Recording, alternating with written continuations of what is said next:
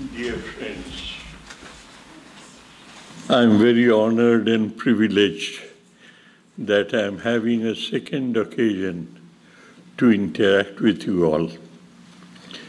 On Saturday evening, I had the great pleasure of interacting with you on a topic which is very dear to me, and I think it will be equally dear to you. The topic is, what did Narendranath, Swami Vivekananda, thought of his matchless master? All through his literature, what he has left behind, we find only a small chit of a booklet where he has only highlighted the unselfish, deep, compassionate love for all that emanated from Sri Ramakrishna, and that love made people absolutely slave to him. The word slave has a sting in it, made them totally attached, dedicated, and devoted to him. That was the write-up in that small booklet. You may know also, when he was young, Sri Girish Chandra Ghosh requested him, Naren, you are the dearest of Sri Ramakrishna, why don't you write a biography of his? And Swamiji said, I feel so incompetent, unable to write about his life, you better not request me. And he escaped that responsibility. But later on, before he passed away, his sense of responsibility towards his master forced him to leave behind for posterity his idea of what Sri Ramakrishna was. And in a very, very, I would say, clever manner, he wrote down the Arati Stotram, that is Khandana Bhava Bandhana, and Om Ritam. Now, we sing it every day. Phonetically, we are very much acquainted with it. But what is the import of those words? And this is our great shortcoming. Pardon me, all us included. The shortcoming is, whenever we hear a word very many times, that phonetical acquaintance of the sound makes us feel we know what it means.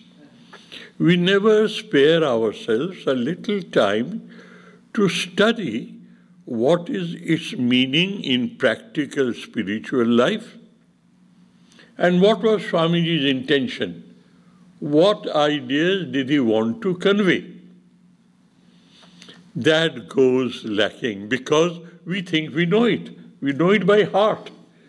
But we know it by heart phonetically, not the impact that should leave on us every time, every day that we sing it and open ourselves up to receive it, to assimilate it, to absorb it, and finally saturate ourselves with those ideas. And those ideas, Swamiji in general said, man-making, character-building ideas, which will help you to improve the quality of your personality. And that improvement doesn't move in a circle. It goes straight, direct to its goal. What is that goal? Manifestation of divinity already within ourselves, of which we have no idea now. But these stava and stotras and all sabas and stotras, hymns and choirs and music and etc. that rotate around the awareness of presence of God is to be absorbed, is to be assimilated, till your personality is saturated with that idea. And in that process, you be and become one with God.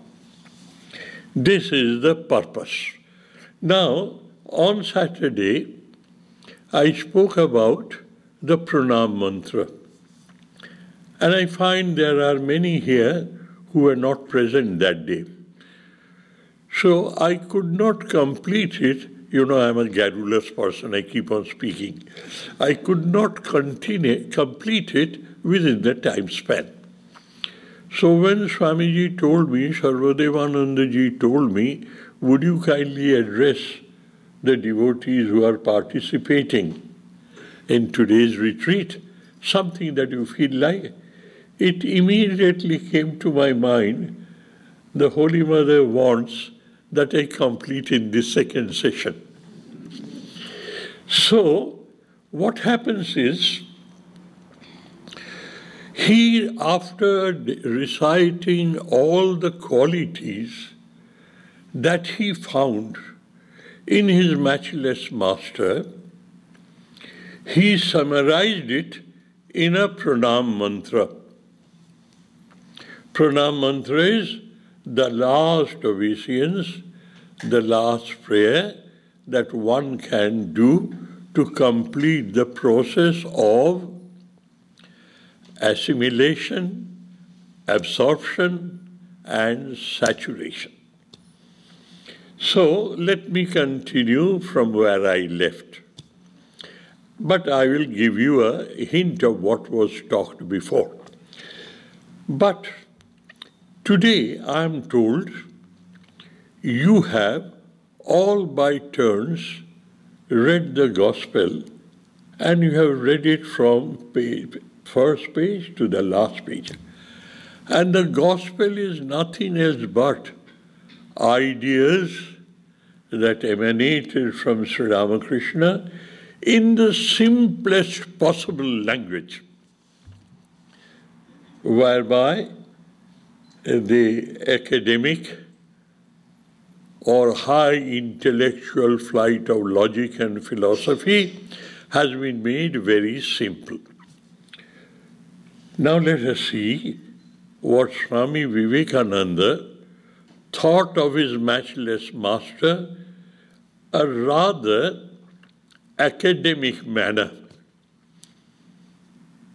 So let us try to understand it in the simplest possible manner in which Sri Ramakrishna excelled.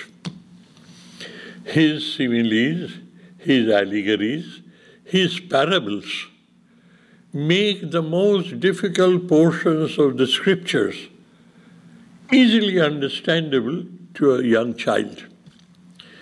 Swamiji kept it a little above that, and it is for us to try and understand what did Swamiji means in that pranam mantra.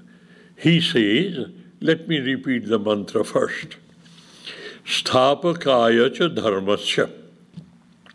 The next half of the first line is Sarva Dharma Swarupine. First half of the second line is Avatara Varishtaya. And the fourth section is Ramakrishnaya Te Namaha. I bow down to thee, O Lord Sri Ramakrishna, because to my understanding, dear, you are the establisher of dharma. A. Let us have a word-to-word translation first. Dharmasya sthapaka. Sthapaka means establisher. Of what? Dharma. What is dharma? And we score a blank. These ritualistic actions and activities go in the name of dharma. That is the practical aspect of disciplining yourself, cleansing yourself, so that you can absorb, assimilate, and saturate yourself with that idea. So, dharmasya sthapaka. What is dharma in essence, dears? It is translated as religion, which is, I'm afraid, a little too short of its exact meaning. Dharma means dharayate iti dharma. What is dharma? Now let me put it very simply to our understanding. It is a basket full of man-making, character-building ideas, holding on to which, dharayate, holding on to which you protect yourself from degrading into a normal biological creature. We are biological creatures, but we are the most evolved biological creature. And everybody agrees to that. We have come at an age where evolution has given us such faculties which is unknown to other biological creatures. The most important is the faculty of discriminating between what is good and what is bad. Dharma means a basket full of ideas, heaps of ideas, holding on to which this highly evolved human being protects himself from degrading himself. One perspective of looking at it. The other positive perspective of looking at it is holding on to which you are capable of manifesting the potential divinity already within you by qualitative improvement of your well-developed personality, and with your effort by absorption and saturation, you revolutionize that evolution, make it quicker, and you manifest the divinity already within you. This is dharma, and that is an eternal value. It is not created at a point of time. All the scriptures of the world says it's the voice of God. It's the exhalation and inhalation of God. That's all the scriptures say.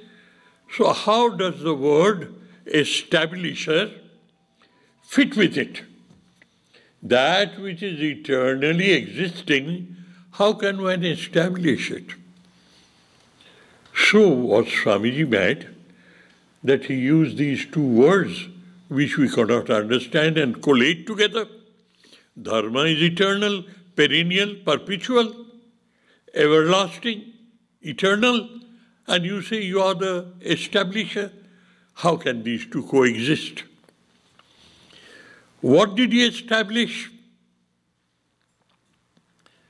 The lost veracity, the lost validity, the lost relevance of religion, which was being pushed in a corner as a superstition. This is what the word sthapaka means. Now study Sri Ramakrishna's life. You will find, as a material scientist takes pride of this statement, whatever we fundamentally say is true, we have the wherewithals to utilize it to improve the quality of life of a human. Electricity. An example. It was a fundamental science, and technology converted the theory by practice into a practical element which has changed our lifestyle. That is why the material scientists are very proud. Whatever is true must be proved in an experimental laboratory to make it perceptible by our five sense organs.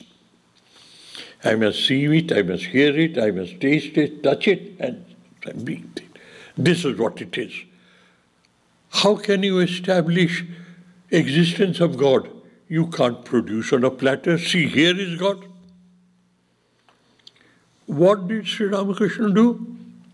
He converted his human personality into a testing laboratory, and he experimented with all the major religious movements that human society has developed for themselves up till now.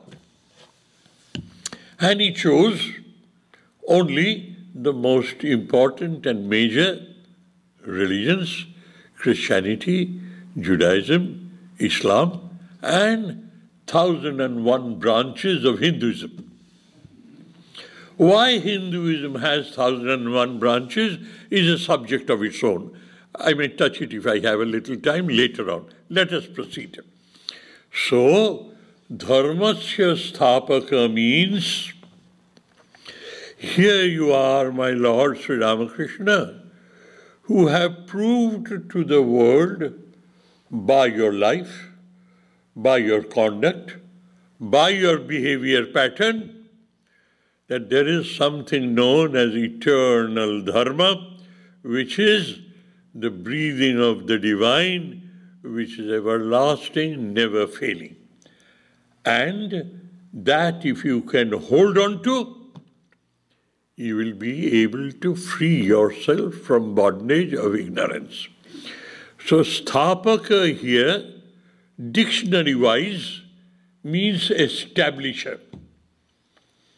Dharmasya Sthapaka here means that you are an establisher, but not of dharma, the heaps of man-making, character-building ideas. What you have established is the lost credibility, the lost veracity, the lost validity, the lost relevance of spiritual sciences. Now you understand, having read the Gospel all through the day, you must have absorbed ideas and see what role Sri Ramakrishna played. He played the role of re-establishing validity, credibility, relevance, etc., etc., etc., of that eternal wisdom which has been pushed into a corner as superstition because it could not be displayed in a material laboratory costing billions of dollars. It was manifested and expressed in his behavior pattern. He absorbed it to such a manner that his behavior transformed those subtle ideas into a code of behavior and conduct, a behavioral pattern. Then he moves on. He says, Sarva Dharma Swarupaha. What does it mean again? You have, sir, drawn our attention to the essential spirit of religion. Now, mind you, this was written about, I don't know how many years ago, 1897 or 98 or 99. I'm not very good at figures. It was written down, put into music, and circulated. Mind you, today we find religion is supposed to unite humanity, but religion is used to cut at each other's throat. I will not name any denomination. Bigotry, fanaticism are part of an enlightened concept of religion. And that's happening. Foreseeing this, Sri Ramakrishna practiced all the present important relevant religions in his life, and he practiced it according to the discipline and ritual as entailed, and he achieved the goal.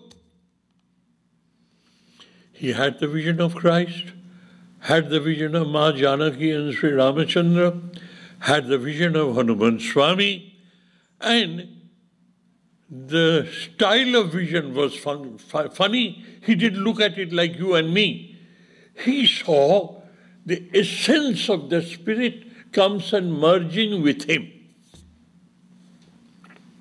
Oneness of the essence of various religions. That is what Sri Ramakrishna displayed through his life and his teachings. What does it mean? It's a broad-based pyramid or a broad-based cone. The base is circle. There are 360 degrees in the circle. 60 minutes multiplying with degrees, another 60 minutes for seconds. I worked out in a calculator, it is 1,296,000 points in a circle, equidistant from each other. From there, if you draw perpendicular upwards in a circle, you will reach the cone. The top is a point and merging into essence spirit. No material is there. There's essential concept of eternal spirit, the Holy Ghost. Atman or Brahman or Shunyam. Sri Ramakrishna, foreseeing what is to happen in this world, practiced all prevalent religions and said in 4 different words. What was that? 4 different words. Jato mat, tato pat. As many isms. Each of them is a direct and independent means to that goal. The world has never seen before such a massive, immeasurable spiritual wisdom. Don't think Swamiji was carried away or we are being carried away by emotionalism, by Guru Bhakti. Swamiji was far from it. He was criticized by his brother monks because he did not preach Sri Ramakrishna by name in the United States.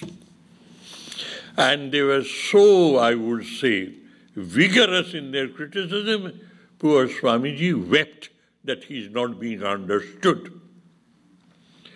So, that type of a man with such a sharp, penetrative logic and common sense will not be carried away by Guru Bhakti. He was totally dedicated to a robust logic and common sense and penetrative observation of what he learned from Sri Ramakrishna. The third word is, and I like to concentrate on it, the third word is Avatara Barishtaya. The word Barishtha in Sanskrit is superlative. Good, better, best. Bara, Baryan, Barishtha. And we find Swamiji, without batting his eyelids, says, "Dear Lord Sri Ramakrishna, you are the best of all avatars." My, what a parochial statement to make. You are the best. As if Ram was nowhere, Krishna is nowhere, Jesus doesn't belong to anywhere. Did Swamiji mean that? I'm afraid not. We would like to understand why, for what reason, Swamiji had to use this superlative, exposing his statement into total confrontation. Now please try to understand. Barishtata, from the Upanishadic point of view, there's a shloka in Mundaka Upanishad. He says, the last concluding line of the 4-line shloka is, Eshaha Brahma Vidam Barishtha. Such a person, the description comes before, I'll come back to it. Such a person is the best specimen of a Brahmavit. Brahmavit is knower of Brahman, knower of the self. And as you know, that knowledge of the self doesn't come in parts and pieces. It comes as a whole. Either you are a Brahmanga or you are not a Brahmanga. There's no percentage business there. I'm 10% Brahmanga, he's 50% Brahmanga. Nothing doing. That knowledge is a wholesome whole. Then, if it is a wholesome whole, knower of that wisdom, how can it be compared? The comparison lies in the behavior pattern and the flow of life of that person. Now let us go back to the Upanishads again. The above 3 lines describes of the Brahmanga Purushas, of the Brahmavits, who is the best. Prano hi esha jas sarvabhutair vibhati. Let's stop here. That knower of the self realizes, understands, and transforms his understanding into behavior pattern. What is his understanding? The Atman, the Brahman, the Spirit, the Holy Ghost is infinite. Time or space, finiteness is in space, eternal is in eternity, in concept of time. So he says, Upanishad says, such a Brahmavit who has achieved the wholesome knowledge and experience of being one with Brahman, such a knower of Brahman, he with his broad, wide open eyes, as he is living and moving and having his being in this world, wherever and wherever his eyes fall, he sees that Spirit and Holy Ghost. That is, his experience has left such a trauma that the vision does not limit his understanding. He goes behind the container and sees what the container contains. The Spirit, the Atman, the Holy Ghost, the Brahman. Prano hi esha jas sarvabhutair vibhati. He sees the presence of the Divine Lord everywhere. Wherever his eyes fall, the trauma of his experience, of his realization, has transformed his attitude, perspective, and understanding. Wherever and wherever his eyes fall, he sees it. That is one definition. Sa atma krida atmarati kriyavan. Krida and rati are 2 Sanskrit words. One means when you play baseball, you have to have all those gadgetaries with you. Otherwise you can't play. You have to have a ball, you have to have a baseball bat and all that and everything else. That means you depend on external items to play the game. That is krida, game. And what is rati? You sit alone and enjoy some of the past memories of your life. You need nobody's help. You are enough. You alone can play the game. That is rati. He says that realized soul, which is being spoken of as the best of the specimens, what is his life like? He plays in this world. And when required, he goes down into deep meditation. He is both here and there. Ubhau kulau sancharanta. Those fishes high up in the mountain water, when the stream, the rapid, there is very fast-moving current. The big fishes, now known as Mohammedsar, they keep on leisurely cross from one point of this shore to the other point of this shore, and that is their play. They are not tired. Similarly, a Brahmavit who enjoys this capacity to go into Nirvikalpa Samadhi whenever he likes, comes out of it and sees divine everywhere, and his whole life rotates around the awareness of the presence of the divine. Such a Brahmavit and Kriyaban. Atma Krida, Atma Rati, and Kriyaban. What is Kriyaban? Kriyaban is, because he sees the divine everywhere, he interacts with humans, those who are not yet aware of their divinity. He stretches his hand to them to hold and take them across, as Jesus the Christ did to Peter in the Sea of Galilee. Hold my hand, Peter. This is the way they live. Therefore, they are said to be the best example of a Brahmavit because his personal wisdom of realization is being utilized for the betterment of humans. And I gave you an example. I'll quickly repeat that, dears. There's a beautiful example. It's from the Upanishads also. In a village in ancient India, there used to be little thatched cottages at the end of the village, expecting roaming monks, paribrajakas, they will have a shelter for the night. And it was rostered in such a manner that they were alert whether anybody is stopping for the night or not. As on when they found somebody had the duty to carry some fruit to him. One Brahmavit, knower of the self, came in. He found a nice little corner, absolutely safe and secure, and he just not latched, closed the door, and he sat into meditation. And he went into Samadhi because that's what his life is.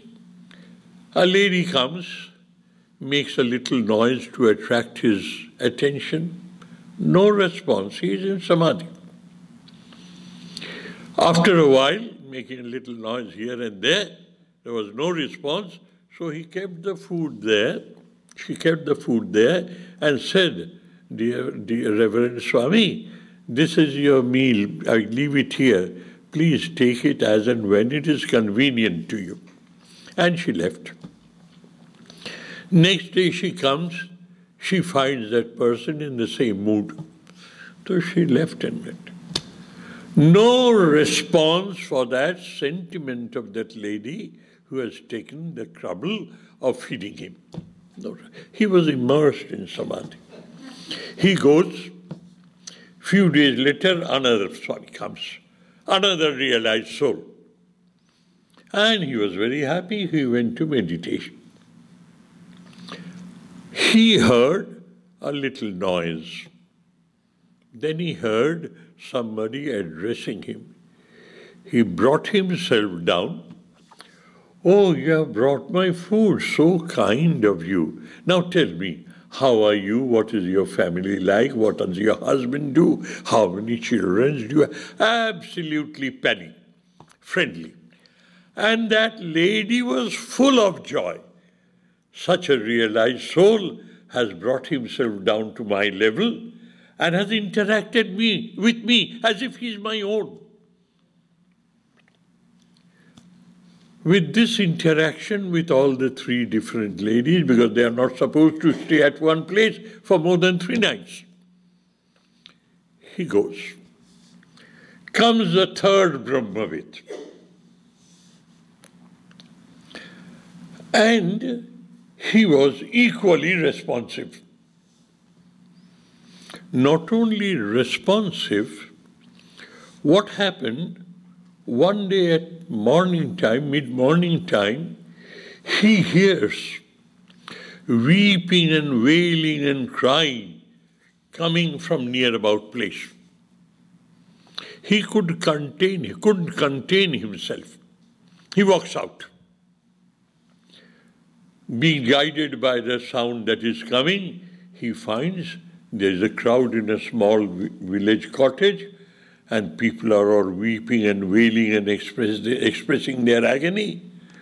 So he nosed in, and he found a widow has lost her only child, 10 years old, by snake bite.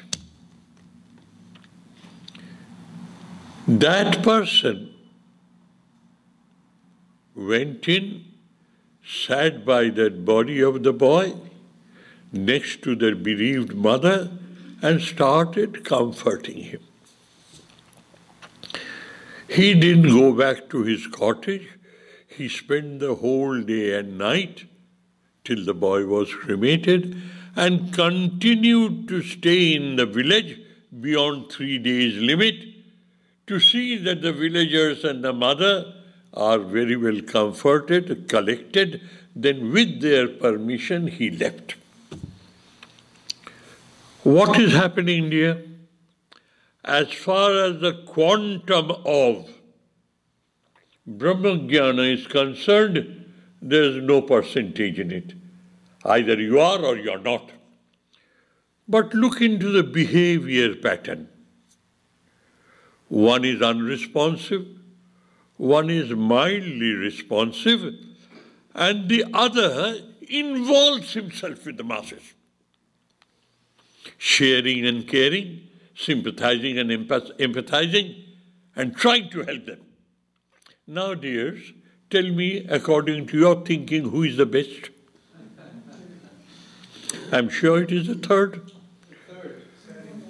That means the behavior pattern of a realized soul, when he is away from his samadhi and lives in this world of ours, he brings himself down to the level of people, interact with them in the simplest possible manner, and through that simple language and behavior pattern, they help people to lift their sense of awareness, to be aware of presence of God every moment of their lives. Varishtata does not depend on quantum of your realization or experience. That is 100%. How you assimilate it, and after assimilation, how you translate it in your behavior pattern is the catch. So when Swamiji said, "Oh dear Lord Sri Ramakrishna, you are the rehabilitator of the lost veracity, lost credibility, lost veracity, lost relevance of religion, spiritual sciences. You have established that in your lifetime. And how did you? Not by preaching from the rooftops. You converted your life into an experimental laboratory of all the essential teachings of major religion that leads to the same goal. Highlighting, it leads to the same goal. And the Upanishads say, Jada nadya samudre sannamana astam gachanti namarupe vihaya tata vidyan namarupad vimukta parat param upaiti divyam. What does it mean? He says, haven't you seen rivers coming out from innumerable icicles in the Himalayas? And drop by drop and drop, they form into a stream as thick as your little finger. And they coalesce, they merge. Ultimately, they become one mighty river. But the original is a million icicles. And having merged into a river, they intermingle, cross the whole landmass of the country, and ultimately all of them either meet each other, ultimately they go to the sea.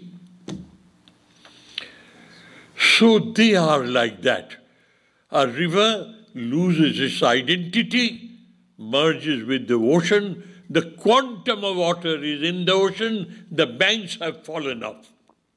There's no right bank, no left bank, no bed. But the quantum of water, the essence, falls off. Sri Ramakrishna, in his own simple words, put across these noble man-making, character-building ideas known as dharma, holding on to which you prevent yourself from degrading, and at the same time, holding on to which you help yourself to manifest the divinity which is already within you. So when Swami Vivekananda writes this poem, and we all recite it, we must pay due attention not to the phonetics of it, the sound generated in singing and music, not to the dictionary meaning of it, but identify ourselves. What is the essential teaching of the shloka? The essential teaching of the shloka is, sir, you have revolutionized the thinking of the world about what is dharma, how you rehabilitate it by converting your personality into a testing laboratory, and having done that, you have brought the Vedanta which originated in the forest, you have brought it to every human door. This is the essential meaning of this pranam mantra. So dears, let us repeat it once again, and I thank you for your attention. Let us say, Om Sthapakaya cha dharmasya sarva dharma swarupine avatar varishtaya Ramakrishnaya te namaha. The word varishtata should not be interpreted as a bigoted, fanatic statement. Don't do this injustice to Swamiji's concept of a universal religion. Thank you, dears. Thank you.